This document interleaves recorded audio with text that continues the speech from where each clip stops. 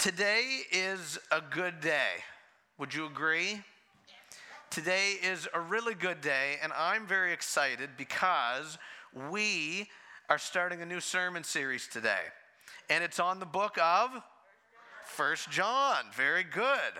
Yes, we're on this book of 1 John, and I am very excited because we're going to be going through this for the next number of weeks. We're going to be doing it verse by verse. We're going to look at everything that's in here, and there is a lot of stuff in here. There's different topics and subjects and things to talk about, but ultimately there's one kind of common theme that we're going to see, and it's shocking.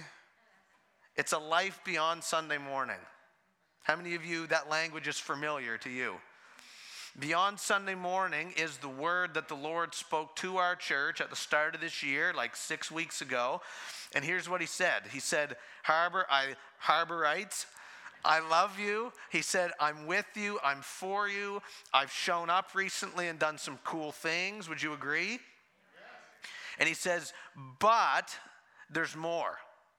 There's more. If you would press in, God says, if you would press in and seek me and come after me and trust me deeper in this season beyond just coming here and doing this on a Sunday morning, for which we're thankful, but if you would press in and seek me more, God says, I can do more in your life, in your church, than you can ask or even think or even imagine.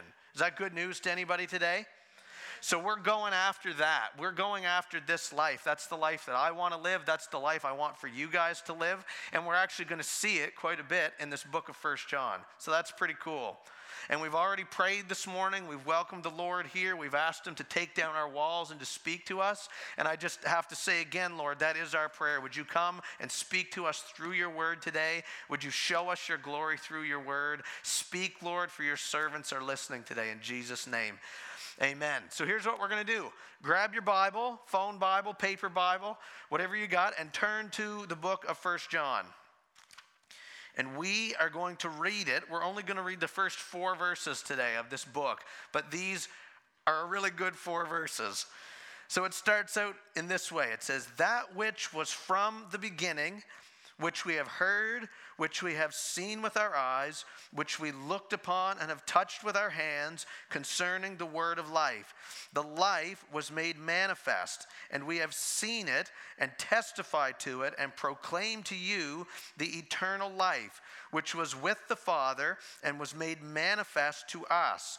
That which we have seen and heard, we proclaim also to you, so that you too may have fellowship with us. And indeed, our fellowship is with the Father and with his Son, Jesus Christ. And we are writing these things so that our joy may be complete. That is a good section of Scripture. And you guys ready to go through it? Wait, what? Okay, all right. So one of the first important rules when you're studying or reading Scripture is to look at the context before the content. Context before content. And actually, we heard about the context thing a couple weeks ago. The idea with context is rather than just diving straight in and reading the words on the page, it's you stop and you think and you ask good questions about it. Okay, who wrote this? Why did they write it? Who did they write it to? What was going on around that time that it was written? And so we're going to do a little bit of context before we study this. So when you read this and it says, that which was from the beginning, which we have heard, which we have seen, which we looked upon and have touched with our hands. Well, who's talking? Who's the we? Who's the our? That is the Apostle John and those who were in his company at the time of this writing. Now, John is a very prominent figure in the New Testament. You may have heard of him. And to talk about him for a couple minutes, when he was a young man, he was a fisherman by trade, worked in the family business, and Jesus showed up on the scene one day, and he said, come and follow me. And John, it's recorded that he sat and had a long discussion and a long thinking about it. No, he said he got out of the boat, he left his father in the boat, and he went after Jesus. Which sounds like quite an intense kind of thing, right? But that kind of thing happens with Jesus sometimes. Maybe your guy's story is similar. Maybe you never gave up your career or your livelihood or a family business like John did, but maybe when Jesus found you and when Jesus called you, there were things in your life that you realized, oh, this is like not really in line with what he wants for me. Maybe it was a certain behavior or a sin or an attitude or something like that. Maybe it was like a group of friends that you loved, but you were in a bad way when you were with them all the time, and you had to kind of change that a little bit. That sometimes happens. That's some of your guys' story to some degree, to some extent. You've denied yourself and you've gone after Jesus. So that's what John does. John follows Jesus around. He's one of Jesus' 12 disciples. Somebody say disciples today. And these 12 disciples, they were Jesus' crew. They were his gang, right? And they would go around with him and help him. They would watch him do ministry. They would watch him do all kinds of miracles and teaching and all sorts of cool stuff. John is one of those 12. Not only that, John is part of sort of an inner circle of 3 of the 12, right?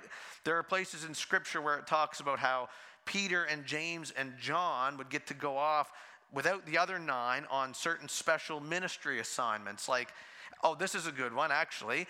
We're reading through the book of Matthew right now, right? And this week we were in Matthew, I think, 17, and that's where Jesus' transfiguration is. Peter, James, and John, the inner circle of 3, got to go with him. So he's in pretty close, but not only is he one of the 12, not only is he one of this 3, Scripture also refers to him as the disciple whom Jesus loved. In other words, John may have been Jesus' closest earthly friend.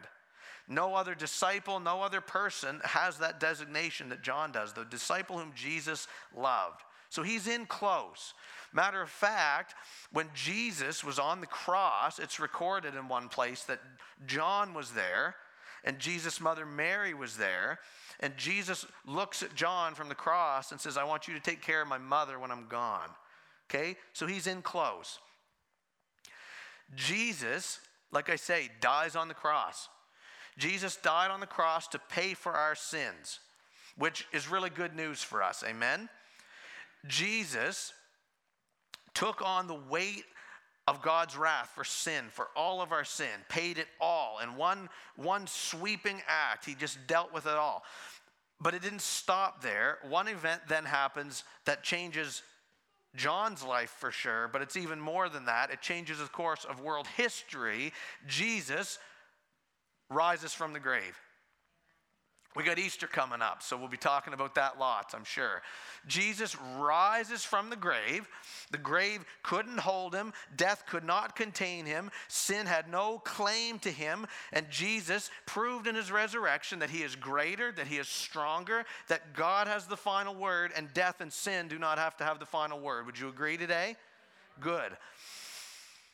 So now when Jesus has risen, because of his death, because of his resurrection, all of us now have an opportunity to look to him for the forgiveness of our sins, look to him to have salvation and freedom and to be made right with God and to come into the life that God intends for us to live. So the question right off the bat in this, and you don't have to answer it out loud, but the question is this: do you know Jesus?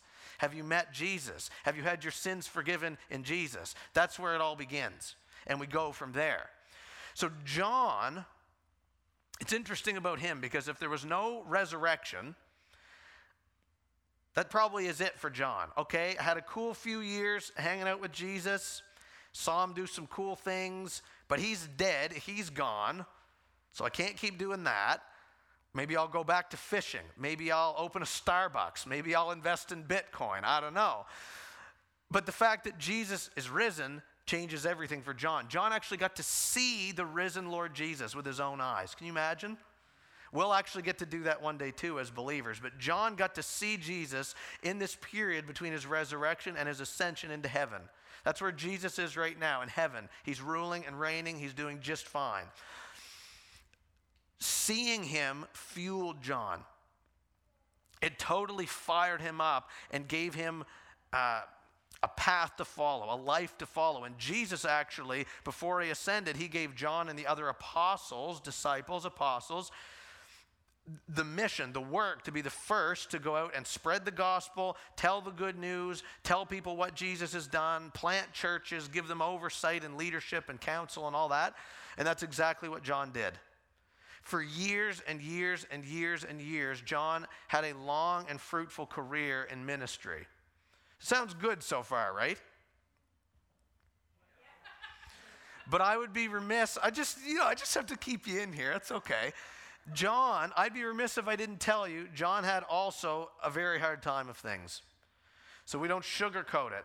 John, because he took such a strong stand for Jesus, because he was so fired up for Jesus and telling lots of people about Jesus, there were some things that were quite difficult for him. For instance, Scripture records that the Jewish leaders persecuted John and other Christians. So they would look around and they saw Jesus as this false God, claimed to be God. Certainly he wasn't God. And so anyone who follows him, worships him, trusts in him, well, they're wrong and they need to be punished. So John was beaten, he was oppressed, he was harassed, he was persecuted by the Jewish leaders, his own people, by the way. And they even told him, they looked at him and they said, "You are not allowed to speak in the name of Jesus anymore." And what did he do in response? He kept on doing it. He kept talking about Jesus. Okay, so time then kind of keeps on going, and as time goes on, all of the other apostles end up dying off. Not because they had these long and fruitful careers and cashed in on their pension at 65 and retired to a coastal villa. They were all murdered and martyred for their faith in Jesus. Every one of them except for John. So obviously that's a downer in and of itself for John. Some of his oldest friends, closest colleagues are dying off. But what must he be thinking? I could be next. And what does he do? He keeps talking about Jesus. Okay, so time winds on even further still. And then the Romans, who were the leading power of the day, the leading culture, the leading empire, they started to persecute Christians because they saw these Christians as being people who worshiped someone other than the Roman emperor, and that couldn't do. They had to deal with that. So they start persecuting Christians. And John, it's recorded in history outside the Bible, the Romans tried to execute John, just tried to put an end to him. And it's a bit graphic, but I will share anyway. It's recorded that they tried to boil him alive in a vat of oil. But he didn't die, if you can imagine. If you can just imagine the scars on his body from after that, and just the horrible experience that's got to be. And what did he do? He kept on. The Romans apparently couldn't kill him, and they certainly couldn't shut him up, so they resorted to the next best thing. They exiled him. They sent John all by himself to this island called Patmos. And if you're thinking, oh, that doesn't sound so bad, I'd take an island vacation right now. You're telling me there's nobody there to bother me. No masks. It's no island vacation for John. Patmos is a glorified rock pile in the middle of the Mediterranean Sea, and there are harsh living conditions. I doubt there's any sandy beaches. The wind and the waves whip in and crash in all day. It's remote. It's cut off. So here's John. By this point, he's an old man. He's had a long go of things, a lot of hardship. He's tired. He's worn out. He's beaten down, and he's totally alone. And what does he do? He keeps on talking about Jesus and living for Jesus and working for the church of Jesus and working on the mission and the kingdom of Jesus. Now, you might hear all of that and say, what the heck was wrong with this guy? Right? Like, yeah, I love Jesus, but would I go to that kind of trouble? Would I go to that? Like, who would voluntarily put themselves through such trouble? If you knew in the back of your mind, all I have to do is just be a little quieter about this Jesus thing or, deny it or whatever, and I'd be fine. Why would you do this? It's because John knew Jesus. It's because John knew the power of Jesus. It's because John knew the hope of Jesus and the life that Jesus made possible for him. And when you know that, the way that John knew it, there was no other way. There was no other way. So, back to this book of 1 John, it's believed this book was written somewhere between 85 and 95 AD. Just to put that in perspective, Jesus died somewhere in the early 30s AD. So this is 50 to 60 years later, and John is still at it. He's still going. He's still fired up. And he wrote this book for a purpose, as you would imagine. John wrote this book because of who Jesus is, because of what Jesus has done, because of the life that Jesus has made possible for us. John writes and he doubles down on pointing us in Jesus' direction. He doesn't want us to miss it. He doesn't point us in Jesus' direction only for salvation. Certainly for that. We want to be saved in Jesus, but it's for also a continuing walk with Jesus for our whole lives. That's what John wants to see in us. You're going to notice when we go through this book, the word abide or abiding is in here about 6,000 times. I think it's 23 or 24, but it's still a lot of times. Because John wants us to get this. He doesn't want us to miss it. Also, John wants us to be sure of things. How many of you like to be sure of things? You don't have to just guess all the time. Well, that's John. He says things like, by this you may know. This is how we know. Because he wants us to be sure of things, like our salvation. He wants us to be sure of the fact that, hey, we're on the right track here. We're not just like, we're way off this way. He wants us to be sure that we're walking with Jesus. He wants to be sure that we're living the life that Jesus has for us. So if I could sum that up, here's what I would say. The book of 1 John is all about coming to experience the life that Jesus has for us. Now, if I told you anything today, what I would tell you is this: Jesus has a life for you. Jesus has a life for you. And it's better than any life that can be found apart from him. So we're going to be looking over the coming weeks at what this looks like. What is this life like? If Jesus has a life for me, I want to discover it and I want to live that. That's the life that I want for myself and I want for you guys. And this concept of life, which we'll be talking about quite a bit as we roll on today, this is obviously kind of a large subject, right? People have mused over this. People have philosophized and theorized in all the I's. For years and years and years, hundreds and thousands of years, people have said, what really is life? Is it just some series of days that's all strung together randomly? Is life just like a canvas for me to express myself on? People have asked, is life just some cruel joke we're all subjected to? People have said, what is the origin of life? Like, I didn't choose to be here. I just showed up one day and I don't seem to know where I came from and I'm just here. People have asked, what's the meaning of life? What's life all about? Is it about me? Is it about my happiness? Is it about something else? Is it supposed to be easy? Is it supposed to be cruel? Is it supposed to be difficult, scratching by? The question is this: what does it mean to truly live? What does it mean to truly live? We don't want to just exist. We don't want to just float along and suck up oxygen for no reason or for no discernible purpose. What does it mean to truly live? Well, John is feverishly trying to point us to the answer to that question. And that's a question that the world needs an answer to. Because I don't know if you've noticed this, things like don't seem to be going amazingly well for a lot of people in the world, right? The world needs to know the answer to that question. What does it mean to truly live? And we need to know the answer to that question. And luckily, we have a godly perspective on the answer to that question, which we're going to explore. John wants us to get it. In fact, sometimes when you read John, he's kind of hard to understand because it's like one big run-on sentence. But he is so feverishly trying to point us to the answer to this question. That's kind of what we get. And the reason why is because he has experienced it. If you look at some of the language here, it says 2 times we have heard, 3 times it says we have seen it with our eyes, it says we've looked upon it, we've touched it with our hands, we testify to it, we proclaim to it. In other words, John is saying, I have experienced what life is all about, and I want you to experience it too. So with that, let's get into our text. You're like, that wasn't even the text? No. So, verse 1, that which was from the beginning.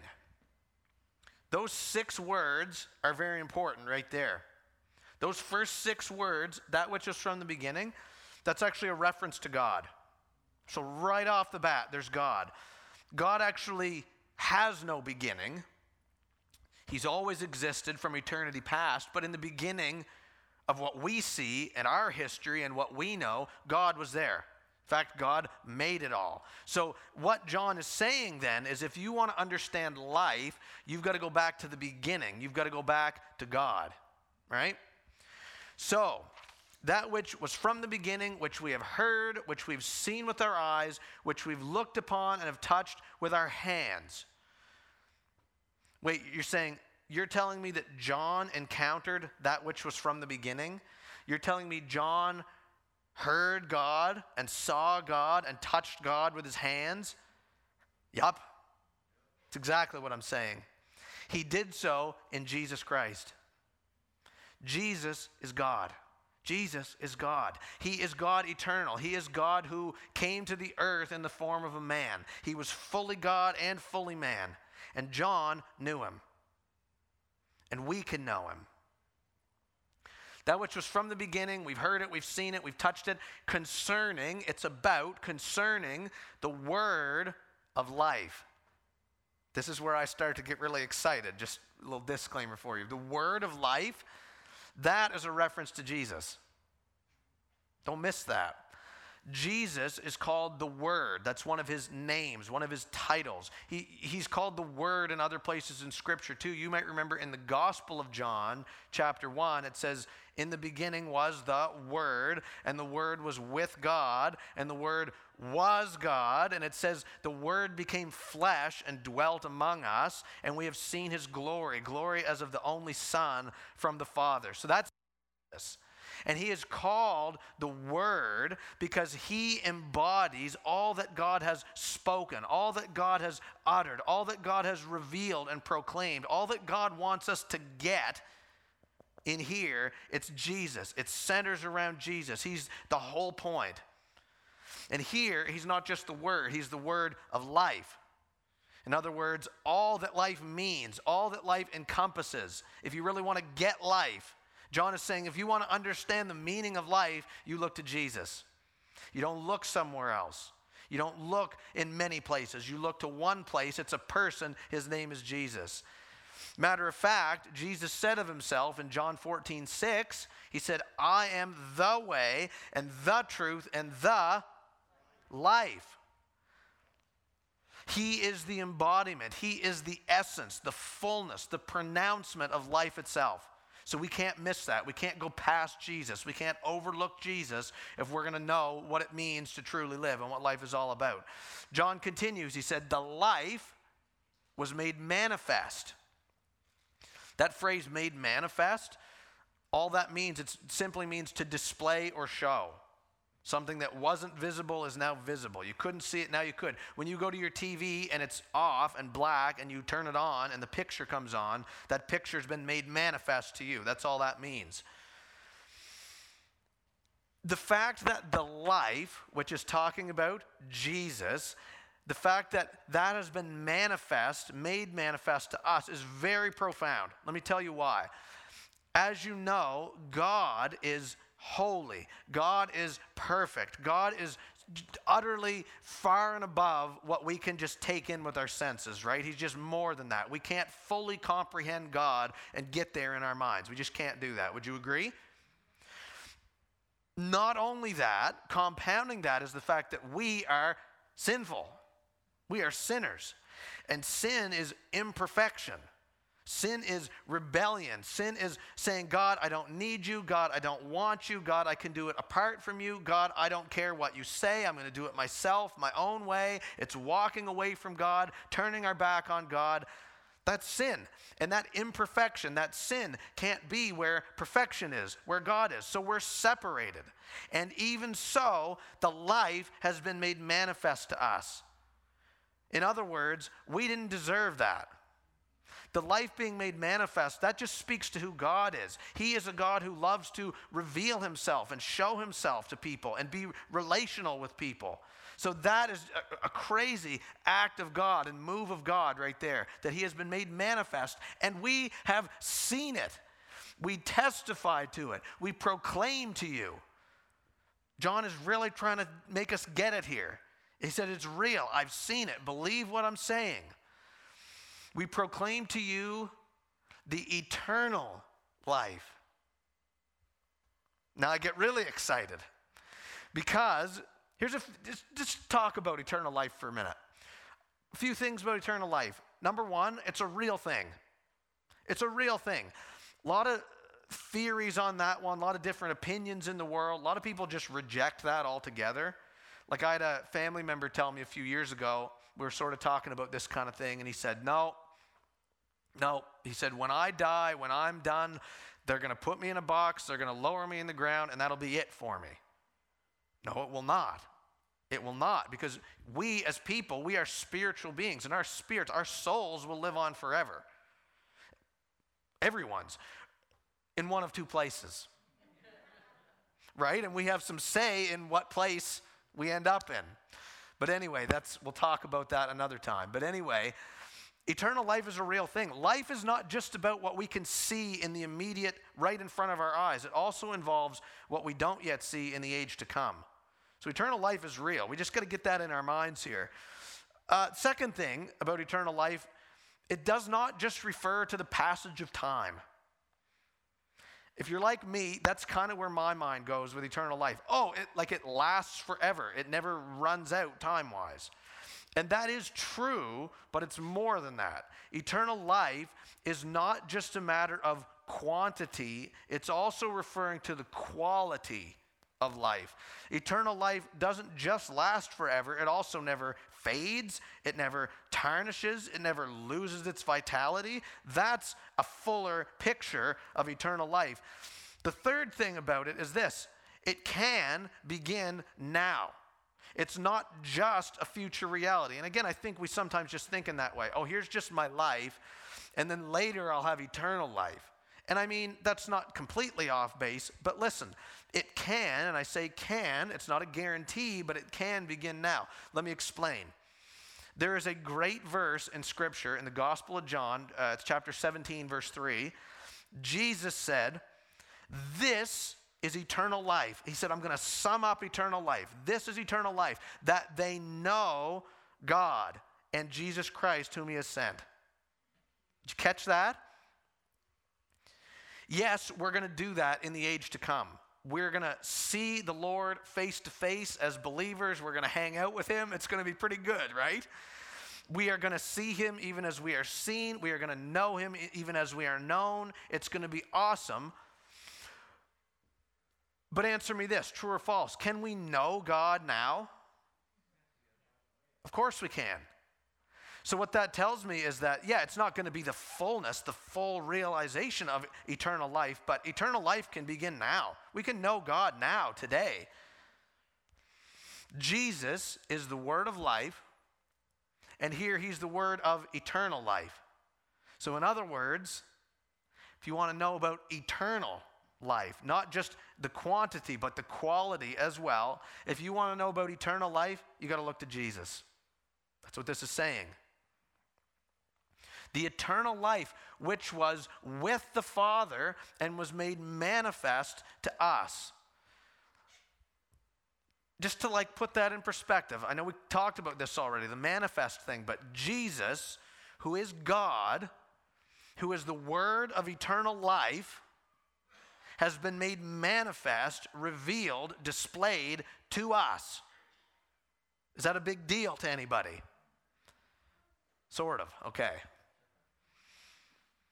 The fact that he's been made manifest to us means that we can see him, we can know him, we can have a relationship with him, we can live the life that he offers us. It's amazing. Okay, John's going to continue and he's going to talk more about this life. We're talking about life. He says in verse 3, that which we have seen and heard, he's talking about Jesus, all this stuff, we proclaim also to you so that you too may have fellowship with us. There's one very key word in that sentence. Okay, where my mind just went, it's the F word. But it is. Fellowship. That's what you get, okay? Anyway, fellowship is such a key word in that text.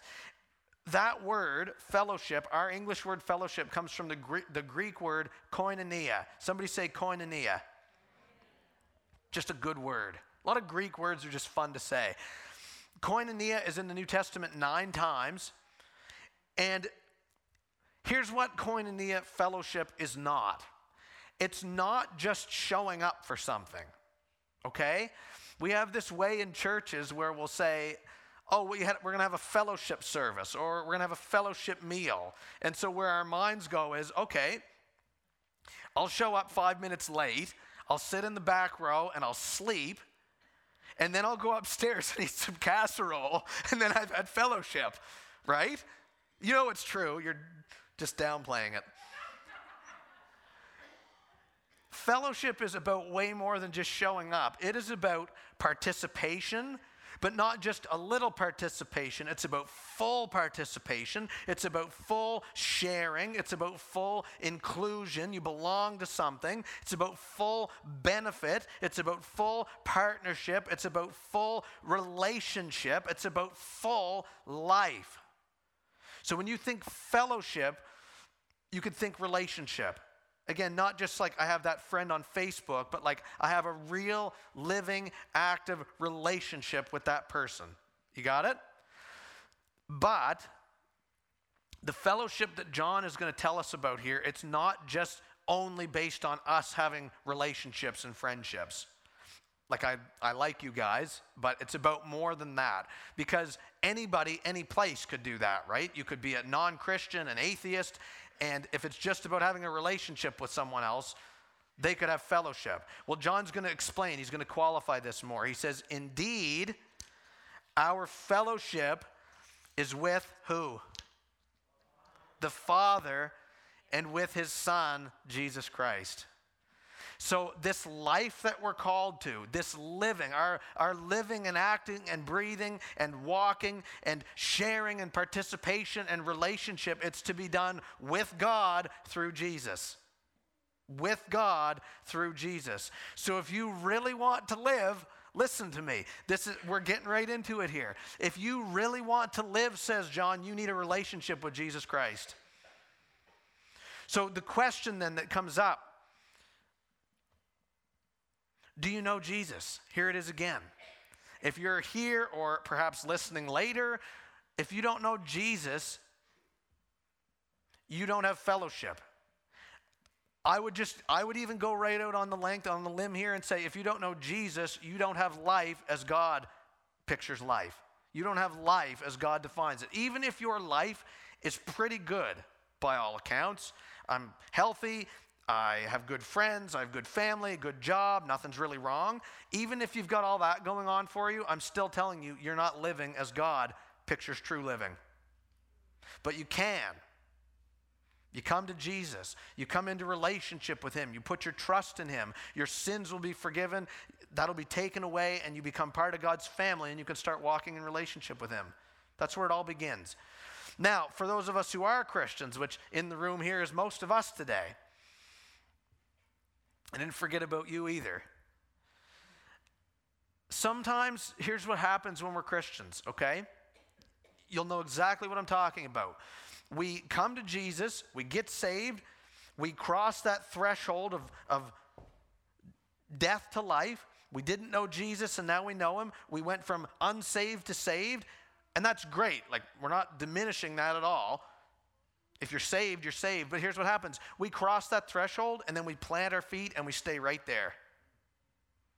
There's a whole life to be lived. There's a whole relationship to be had. There's so much ground to be taken and explored and experienced, and we plant our feet right inside the door. What I would say, if that describes you in any way, yeah, you're saved. Not taking that away. But you aren't truly living, fully living as God defines it either. Like I say, you're saved, and that's awesome, but there's more. There's a life. There's a life beyond Sunday morning. There's a life beyond just loosely identifying to the fact that you're a Christian. There's a life beyond just considering the Lord infrequently and occasionally. And it's about having fellowship and relationship with Jesus Christ. And then as we go through life in relationship with Jesus, when all the other things of life happen all around us, we're doing it with him and for him. That's what life is all about. And by the way, just another note on this fellowship word. This fellowship is something that God the Father and God the Son and the Spirit, though he's not mentioned here, they've always had that together. From eternity past, God has always existed, those three persons of the Trinity in relationship. They love each other, they delight in each other, they serve each other, they enjoy each other. So we come along, not that we'll ever have it to that magnitude, but we come along and we follow in that pattern and that precedent. It's about relationship, fellowship. And by the way, we'll see this many times as we continue in this book. When we have fellowship with God, relationship with God, guess what that's supposed to lead to? Relationship with others, fellowship with others. There'll be lots of that. You haven't heard the end of that. There's lots of that in 1 John. Okay, last verse then. John says, and we are writing these things so that our joy may be what? I really like that because it's not you'll have a little bit of joy. Your life will mostly be miserable, but you'll have this little bit of joy. He says there's a complete joy to be had. How many of you want a complete joy in your life? Absolutely. And when we start to grasp what this life is all about, when we really start living the life that God intends for us, that joy comes as a byproduct. That's a natural thing that's produced in our lives is joy. And you guys know about joy, right? It's like happiness, but it's more. It's like pleasure, but it's greater than that. It's like peace, but more. It's like contentment and satisfaction, but it's more. It's greater. It's deeper. Joy is a deep, abiding sense of all of those things at the soul level. And the reason that's good news is because, like John doesn't say, I'm writing these things so that your happiness will be complete. Because what's happiness, right? It's based on circumstance. And when things are good, you're happy. And when things are bad, you're unhappy. The life that Jesus calls us to, it's deeper than that. It's abiding, deep joy, which transcends our circumstances. So no matter how bad the circumstances get in your life, the joy remains. The world, circumstances, bad things, suffering, pain, they can't touch us. They can't touch that joy. They can't steal that joy. I'm certainly not telling you that when you're in Christ and have a relationship with Him, nothing bad will ever happen to you. No pain, no suffering. Obviously, that's not the case. But you can maintain complete joy through all of that when you're living this life. Is that good news to anybody today? Yes, okay. I'll give you a pass, but anyway, that's good. Okay. So again, just to sum that up, he's saying we can have complete joy when we have fellowship and relationship with God through Jesus Christ, who is the Word of eternal life. You get all that? There'll be a test later. We can have complete, this is what this text is saying, we can have complete joy in our lives when we live in fellowship and relationship with God through Jesus Christ, who is the Word of eternal life. God has a life for you, and it's a life of joy. It's a life of relationship and fellowship and eternity. That's what it means to truly live. And when we continue on in the coming weeks, we'll explore that more deeply. But I don't want us to miss this truth as we start. And actually, we're going to wrap up now. So what we're going to do is examine our own lives today. Somebody says, oh, good. Are you living, truly living, as God would define it? It comes down to this. Do you know Jesus, and are you walking with Jesus? It's as simple as that. Today is actually an opportunity. Wherever we've been up to this point, non-Christian, Christian but not really walking with Jesus, Christian and definitely walking with Jesus, today is still an opportunity to press in further.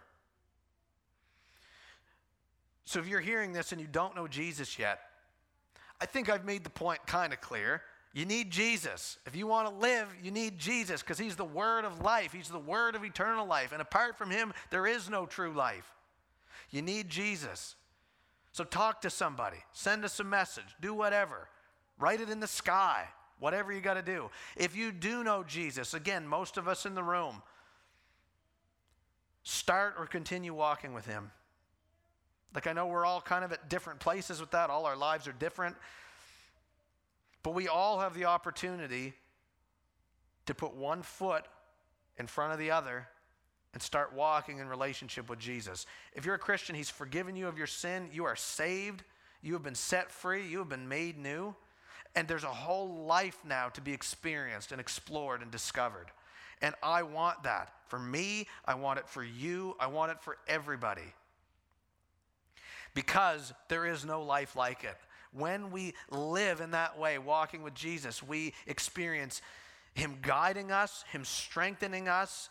He fills us with peace. He fills us with hope. He fills us with joy. He walks through the darkness with us. He reminds us of our purpose. He reminds us of the works that he set out for us to do. He gives us wonderful things like church family to live in relationship with. He fills us with gratitude. He fills our heart and our mouths with praise. Doesn't that sound good to you? It's all about Jesus. Not only is he the path to life, he is the substance of life itself. And because I love you, I will tell you this as we close. It's time for us to start living. Yes, let's lift it up.